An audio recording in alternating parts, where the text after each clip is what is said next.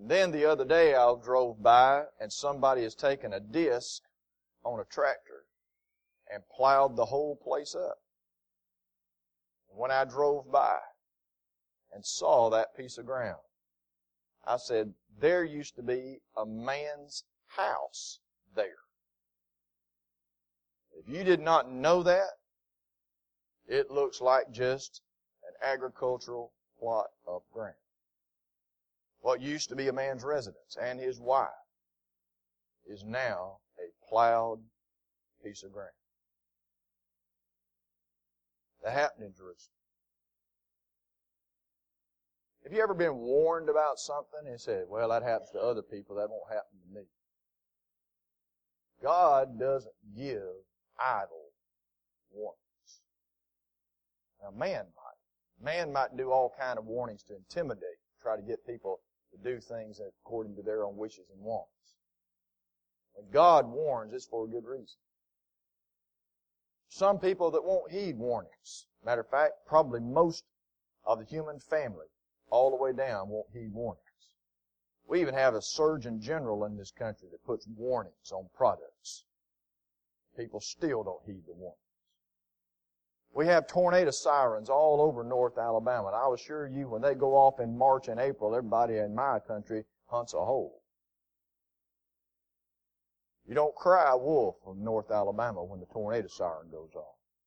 You find out right now where are you going. Where's my family? Once you go down that road, you understand what warnings mean. When God says, it's not like man. So the warning was given in chapter 2, verse 1, and here's what God was expecting. Verse 12, therefore also now says the Lord, turn ye even to me with all your heart. All your heart. Not halfway, and not with your lips and not with your heart. Remember Isaiah said, this people draweth nigh to me with their mouth, on me their lips, heart far from me. Repentance is to be with all the heart. With fasting, with weeping, and with mourning, and rend your heart, not your garments, and turn unto the Lord your God. Why? For He is just and mighty and holy and a God of fury. No. For He is gracious, merciful, slow to anger, of great kindness, and repents Him of thee. Jonah goes into the city of Nineveh, and I guess you'd say in a few years after Joel does his prophesying here. He walks into Nineveh, and by the way, Jonah don't want Nineveh to repent. Jonah knows if Nineveh repents, God will spare the city. That's why he didn't even want to go to Nineveh, according to chapter 4 of the book of Jonah. Jonah has to spend 3 days and 3 nights in the great belly of a fish to get his wake-up call. When he walks into Nineveh, 40 days, Nineveh will be overthrown. By the way, that can get you out of here by 8:40, can't it? He didn't even offer an invitation. He didn't want them to repent. 40 days, Nineveh will be overthrown. The text of Scripture says they believed Jonah. From the king to the pauper, the whole town repented. Jesus used Nineveh in that day as an example to His own nation, that they repented at the preaching of Jonah, and a greater than Jonah is here. Now, Joel is not Jonah. Joel is a Jew. Joel cares about his nation. When preachers get in pulpits, we care about America. We are Americans. When we go to foreign countries and preach the gospel, we're not trying to Americanize them. We're trying to get them to understand we're all God's people through Adam, and we all want to be God's people through Christ. And it would be dishonest to say that you and I could go to heaven in just any shape, form, or fashion we come up with. You've heard probably the statement, repentance is the toughest commandment in all the world to obey. The evidence is astonishing here. As I say, the ponderance of evidence is abounding in that Jesus is the Son of God. It's not difficult to believe that Jesus is the Son of God. The evidence is overwhelming. And it's not even difficult to let it come out of your mouth with a confession that you believe that Jesus is the Son of God. By the way, baptism is only a one-time thing. Repentance is forever. You repent to become a Christian, and you keep on repenting even after you become a Christian. Oh, hear, believe, repent, confess, and be baptized. There's nothing else required of me. Wrong. You are to keep on believing. You are to keep on repenting. You are to keep on confessing. The only thing you do one time is be baptized. The poor and the contrite spirit, and he that trembles at my word. Isaiah 66:2. That's the man I look at. Rend your heart, not your garment. So what I want to do right now is three things.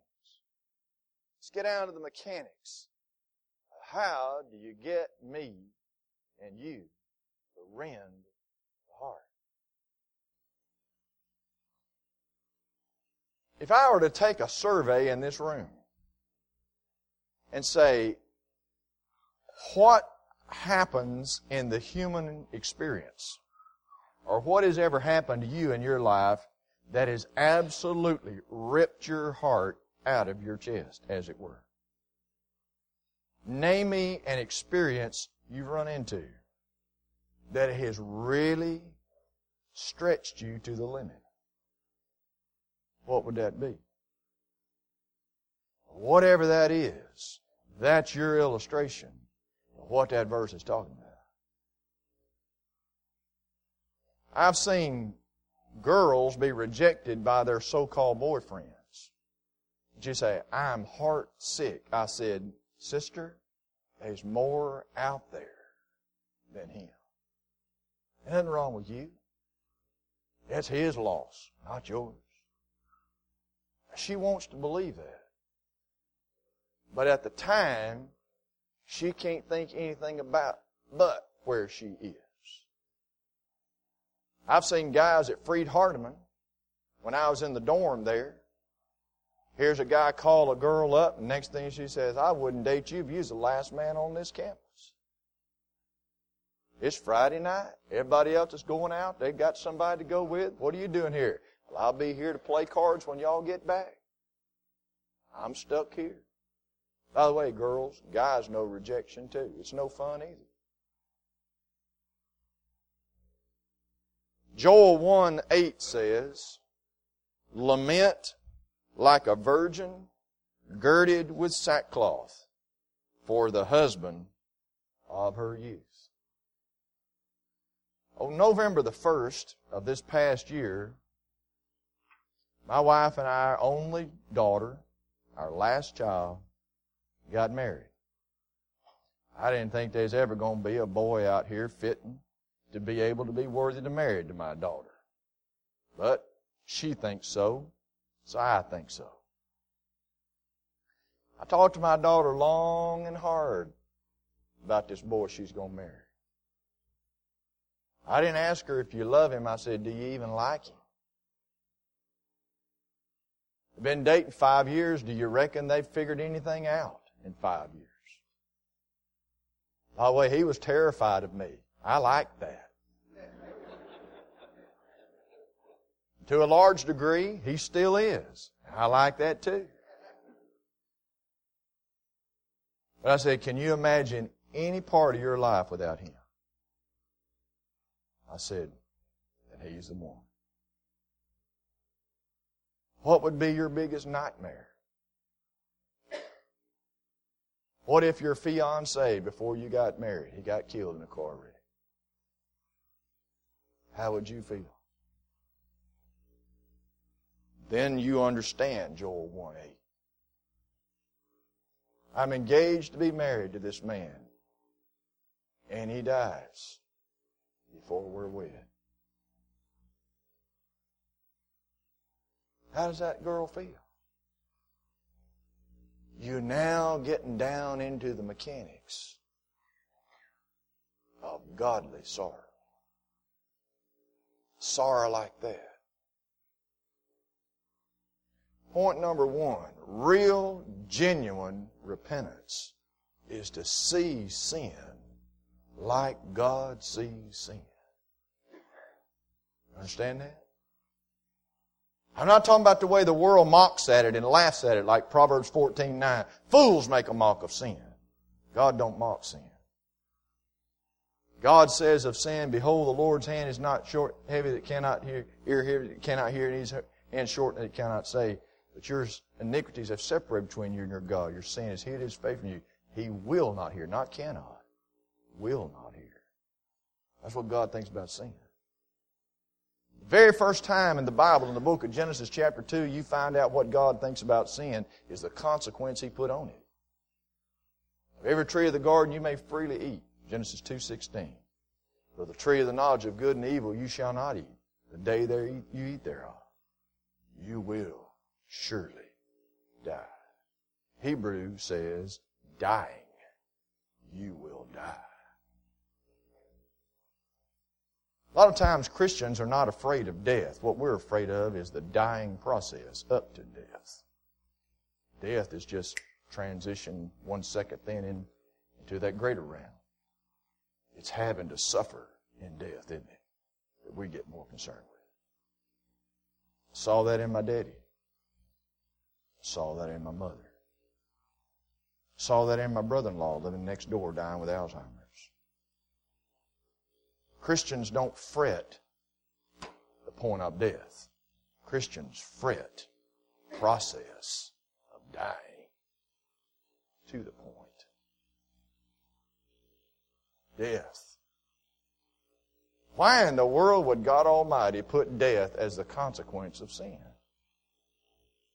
That's how God sees it. And that's how you see it. You walk out of this church building and go right up here on this other side of this parking lot where I'm pointing.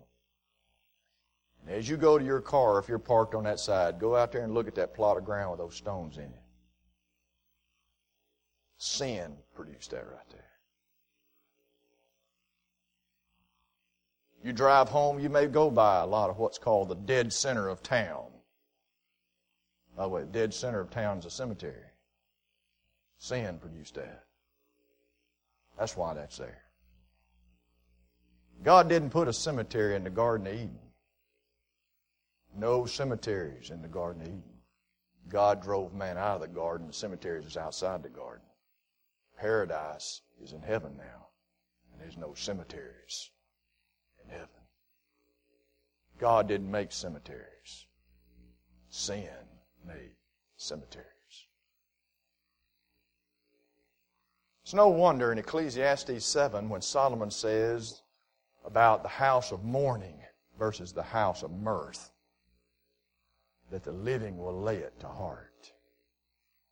Better to go to the house of mourning than to go to the house of mirth or pleasure or party. The living will lay it to heart. Let no man say when he's tempted, I am tempted of God. God cannot be tempted with evil, neither tempts he any man. Every man's tempted when he's drawn away of his own lust and enticed. Lust, when it's conceived, brings forth sin. Sin, when it is finished, brings forth death. James 1, 13, 15. At the end of the book of James, it says, Brethren, if any of you do err from the truth, and one convert him, let him know that he that converts a sinner from the error of his way shall save a soul from death. How to multitude of sin. James 5, 19, 20. God said, you see sin like I see it? Sin is death. Sin's the cemetery. We don't laugh and cut up at funerals, do we?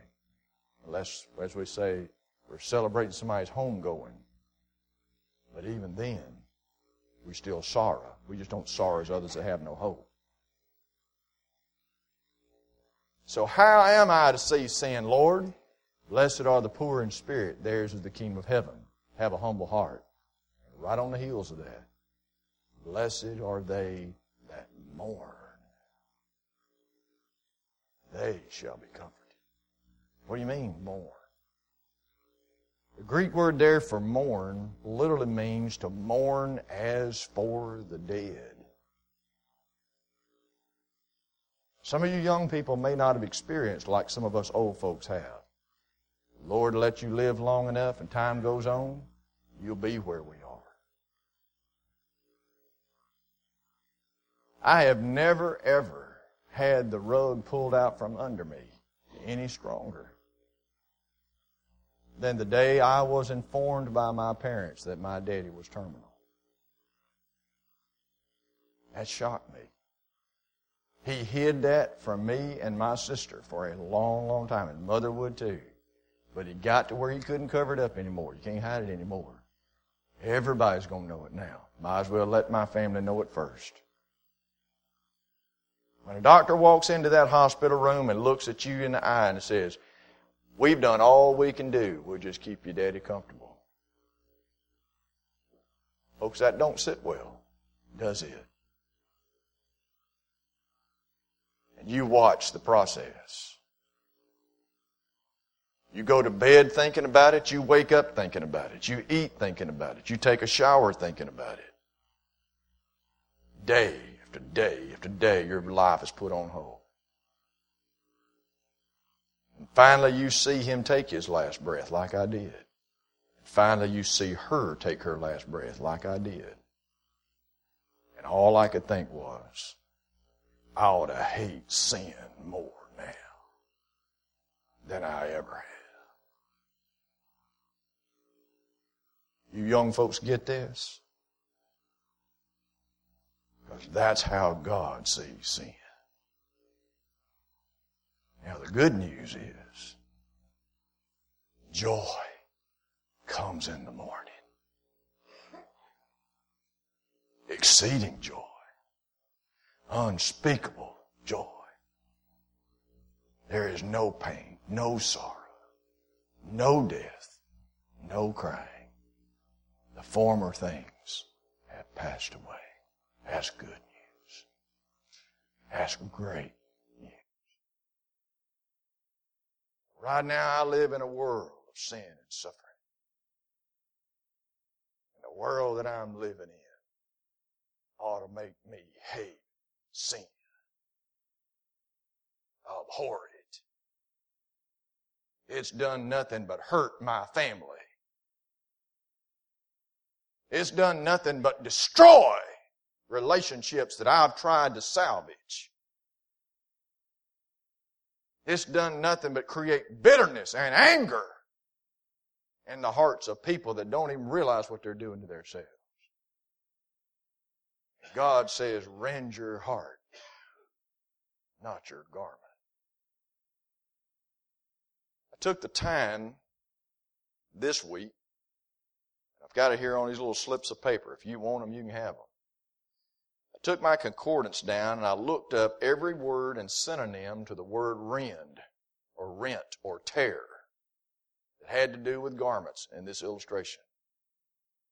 And if my concordance is accurate, unabridged, may not be, and my counting is accurate, there are at least 33 times in the Bible outside of Joel 2:13 where rending the garment is recorded. Amazing to me, there were only 3 times in the entire New Testament that's even referenced. 3 times. The rest of them are in the Old Testament.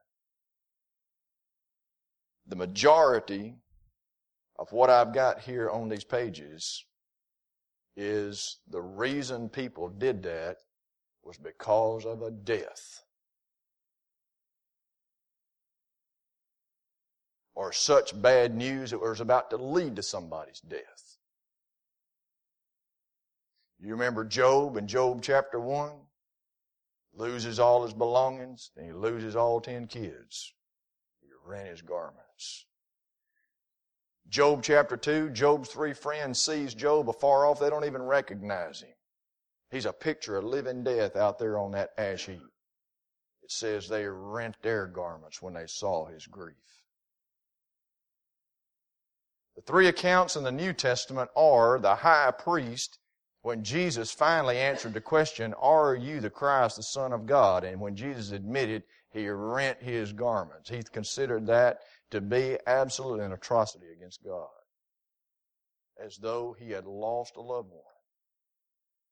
Second occurrence is in Acts 14:14, when Paul and Barnabas rend their garments when the city of Lystra is about to offer sacrifice to them, thinking that they're gods.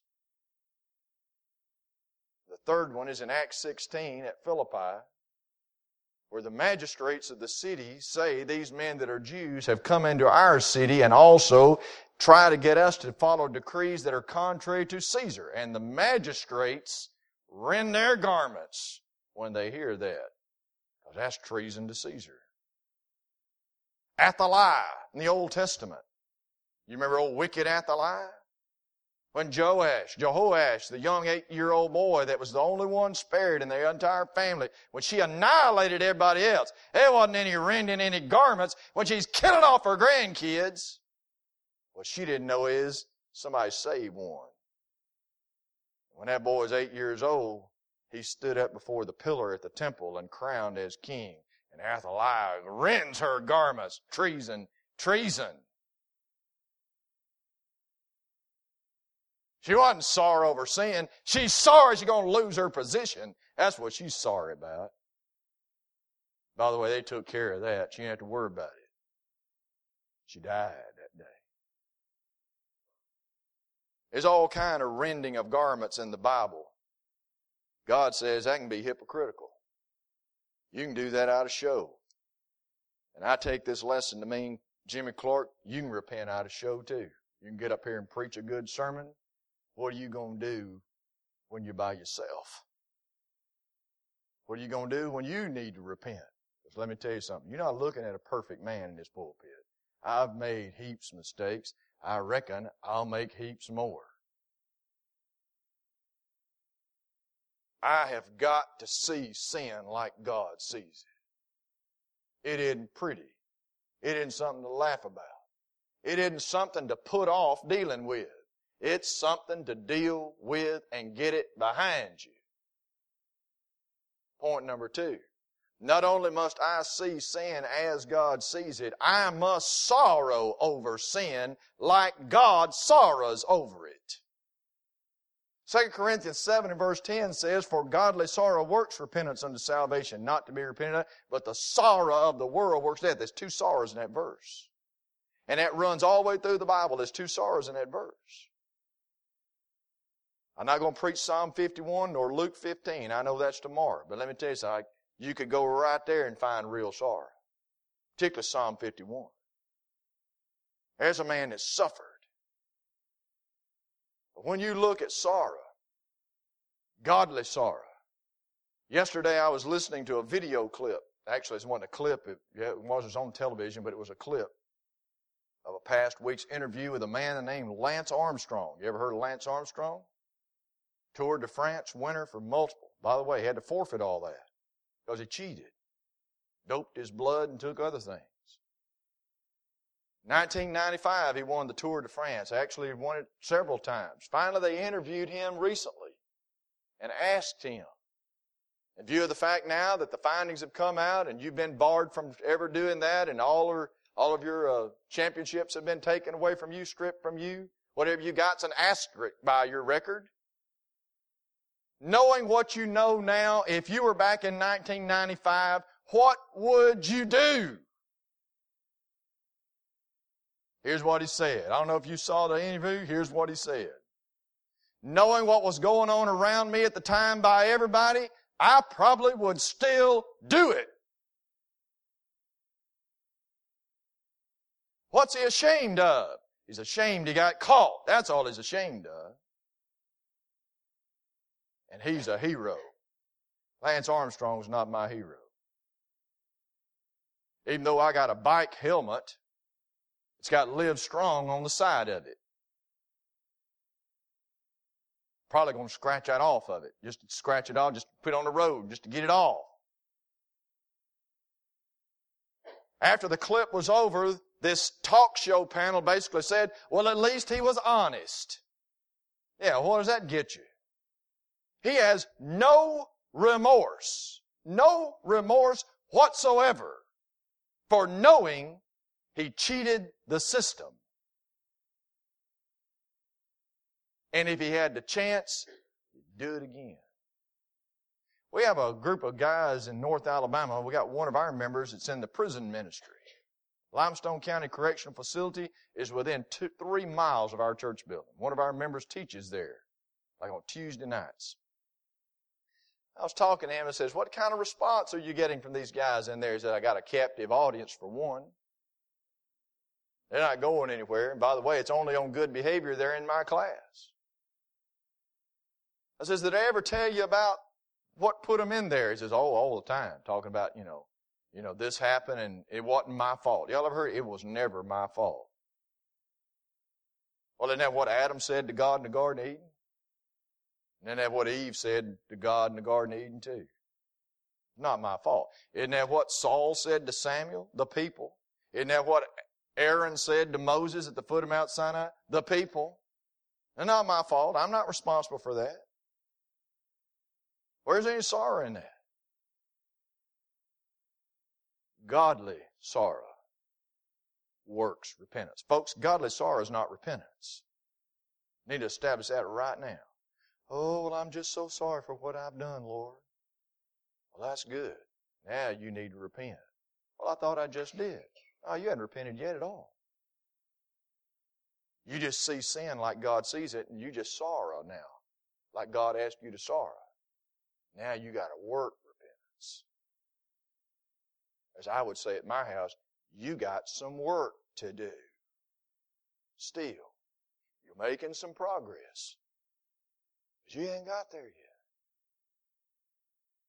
You see sin like God sees it. It brings death. If you don't see it that way, it will ultimately bring your death. That ought to shake you. That ought to disturb you. You ought not lay your head down on your pillow at night and go to sleep thinking, if I died, I would be eternally lost if I don't do something. We got a young man right now dating a girl. She's a member of the church, but he isn't. He came to my office a couple of Sundays ago. For 2 hours and 15 minutes, I went through the history of religion with him. At the beginning of that study, he sat down there and he looked me right in the eye. He says, I will have to admit to you that if I died right now, I know I would be in hell. I was like, you're kidding me. Most people think they're all right. You will tell me point blank, you believe deep down that you would be lost? Absolutely. I don't really know what it is I'm supposed to know. I got in hyperdrive mode to teach him in 2 hours and a half from Acts 2 as much as I could get in that kid's head. He didn't do anything about it, but he listened. And repentance was a part of it, guys. And he didn't run him off. He come back the next Sunday. Hopefully he'll be there tomorrow. I don't know. He's the only religious person basically in his whole family. The rest of his mom and dad and the rest of them, they don't give hardly a flip about religion. He just has some inkling he needs to be doing something religiously.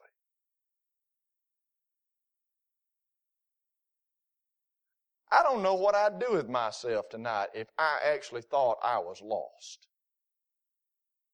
I know one thing, I'd be asking this question, can anybody in here tell me what must I do to be saved? I don't mean what your opinion is. I want you to show me in here what must I do to be saved. Because I'm going to tell you something. You show me what must I do to be saved, I'm going to do that. I'm going to do that tonight. Tonight, before I leave anywhere. Folks, I've driven many a mile up Mud Street.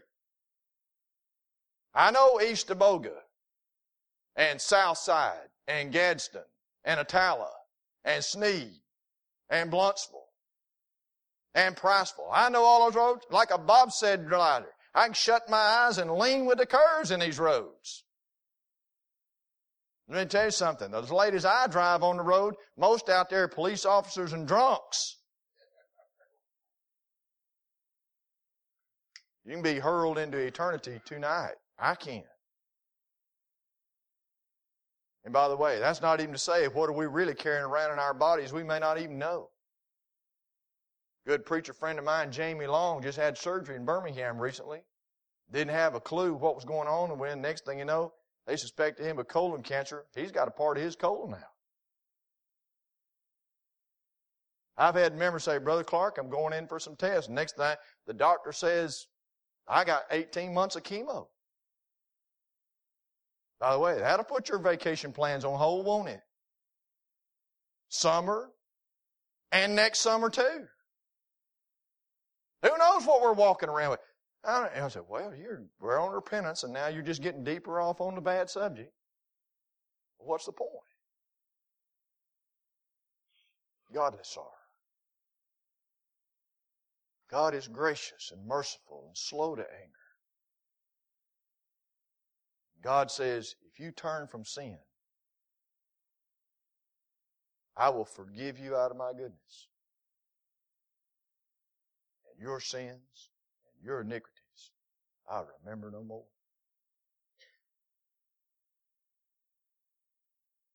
All those that walk by faith in Hebrews 11 knew two things about God. That He is, and that He is a rewarder of those who diligently seek Him. There's a lot about God outside of those two. Justice of God is there. The wrath of God is there. The holiness of God, the righteousness, the truth of God, it's all there. Those that walk by faith believe that He is. There's a side of God that keeps them going.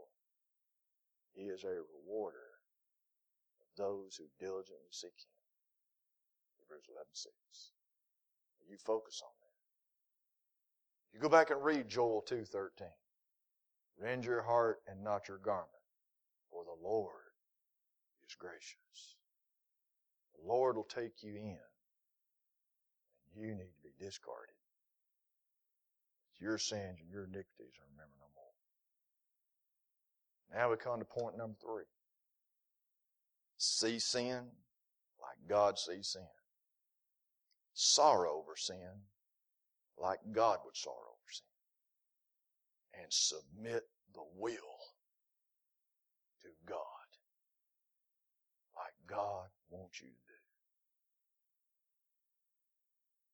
For those of you that are preachers, and even those that may not preach, but you teach Bible classes, there's an old pioneer preacher of the Restoration movement. His name is Benjamin Franklin. By the way, not the one with a kite and electricity, not the statesman. Remember the Lord's church. He has a series of books, I think they're in 3 volumes, called Gospel Preacher. I don't know what volume it's in, but he had a sermon on repentance. He preached that sermon, I don't know where all, so that sermon was put in print. And I read that sermon years ago, and it impressed me. Franklin made the point, and accurately so, that you can change in your mind as far as the information is concerned, and still not repent. You can even be stirred emotionally to do something, and still not repent. So his point was, then how is repentance achieved? You remember old Felix in Acts 24:24 when he wanted to hear the faith in Christ? Verse 25 says, he reasoned of righteousness, temperance, judgment to come, and he trembled and repented. No. He trembled. When I have a convenient season, I will call for thee. See, I could say something tonight to really stir you emotionally, and you still won't repent. Because it won't be the stirring of the emotions that's really going to get the job done. There's something deep down in the core of you that has to be moved. The willpower. The intellect, the emotions, that can all change. And you still sit there. You change the willpower. You change the willpower. You got repentance. You got the real deal. Saul of Tarsus learned who the Lord was in Acts 9. Saul of Tarsus kicked against the pricks and said, Lord, what wilt thou have me to do? The The Lord said, arise and go into the city, and there it'll be told thee what thou must do. For 3 days and 3 nights, blind, nobody got there yet. He's praying. He's still in his sins, Acts 9:11 says, though he's praying. He hadn't been told yet what to do to call on the name of the Lord. When Ananias finally shows up 3 days later and walks into Saul of Tarsus, he didn't tell Saul of Tarsus, repent and be baptized for the remission of your sins. You know why? He didn't have to tell Saul to repent. Saul knew who the Lord was. He knew what he'd done to the Lord. And the Lord is going to save him. The Lord's going to save me anyway. All I need to know is what to do. When Ananias came in there and says, and now why tarriest thou? Arise, be baptized, washing away thy sins, calling on the name of the Lord. The man had already repented. He just needed the last piece of the puzzle. Acts 9:18 says, and immediately he arose and was baptized. And he never looked backwards. Never looked back. I thank Christ Jesus our Lord, who hath enabled me, for that he counted me faithful, putting me into the ministry, who was before him a blasphemer and a persecutor and injurious. But I obtained mercy, because I did it ignorantly and unbelief. And the grace of our Lord is exceeding abundant, faith and love which is in Christ Jesus. It is a faithful saying and worthy of all acceptation. Christ Jesus came into the world to save sinners, of whom I am chief. Howbeit for this cause I obtained mercy, that in me first Jesus Christ might show forth all long suffering, for a pattern to them which should have to believe on him, the life everlasting. Now unto the King, eternal, immortal, invisible, the only wise God, be honor and glory forever and ever. That's 1 Timothy 1, verses 12 to 17. And then Paul tells Timothy, I charge thee. Charge thee. Giving you responsibility now. You understand the attitude of what a converted heart is? Now, Timothy, I charge you. Don't be like Hymenaeus and Philetus, who made shipwreck of the faith. I charge you. Careful of your sins. You're here tonight. Songs going to be selected. Has already been selected. 5 minutes past, I know. But the nature of repentance has to do with the fact that I have hurt God. Every good, every perfect gift has come down from the Father of lights. And what have I done to God? What have I done to my Father? That's the worst thing in the world. He's always done good to me. And what did I do? That crushed me. And because of that, I don't ever want to feel that way. And I don't ever want to do that again. You won't have to worry about whether anybody knew that I did wrong or not, if I got caught in what I did or didn't do. It doesn't matter whether you know or don't know. I know who does know. Because God Almighty knows I'm eat up with sorrow. The Lord says, I will forgive you. I'll take you back. Though your sins be as scarlet, they'll be white as snow. Though they be red like crimson, it'll be as wool. I'll take you back. I'll treat you as though you've never sinned. Justified. Made right in the blood of Christ. Don't that make you want to repent? Folks scaring you to obey the gospel or scaring you to repent, that ain't going to last. Or despisest thou the riches of his goodness and forbearance and long suffering, not knowing that the goodness of God leads you to repentance. Romans 2, verse 4. Uncle Franklin taught that verse over and over and over toward the end of his years. He says, if I had it to do over in preaching, the way I would approach reaching the hearts of men is to press the goodness of God and the love of God to draw the heartstrings, to turn from sin and lead to repentance. That's my message tonight. Joel offered them hope. The last days, pour out that Spirit. All the blessings are going to come. They saw that in Acts 2. Acts 2 is history to you and me. Rise. Be baptized.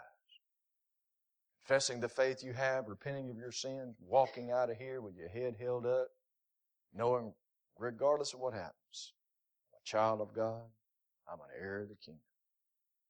You need to repent of your wickets and pray God. That's what we're here for. We're here to encourage you. While together we stand and sing. If you're so, won't you come?